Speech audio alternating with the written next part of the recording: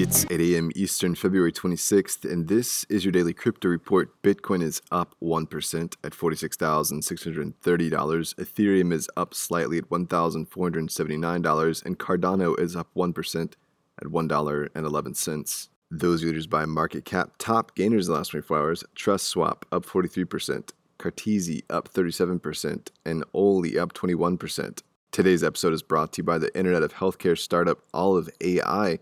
If you're a developer looking to have perpetual impact, visit oliveai.com/careers to help bring healthcare into the light. Well, Bitcoin dropped below $45,000 overnight with its biggest weekly price loss since March of 2020. It's joining a wider market shudder as bond yields are rising, but institutions may be buying the dip as a large outflow from institution-first Coinbase Pro, over 13,000 Bitcoin, the largest movement of Bitcoin off the exchange in weeks, moved into custody wallets. The over-the-counter methodology from Coinbase Pro keeps the movements from affecting spot prices. The Beeple original has sold on Nifty Gateway for a record $6.6 million. The Charleston-based graphic artist is on a tear with his Christie's lot already topping $2.4 million, and there are 13 days to go for bids. No doubt this massive haul will push the price up quite a bit. Cheers to Beeple for his dedication to create a thing every day. Not an easy task.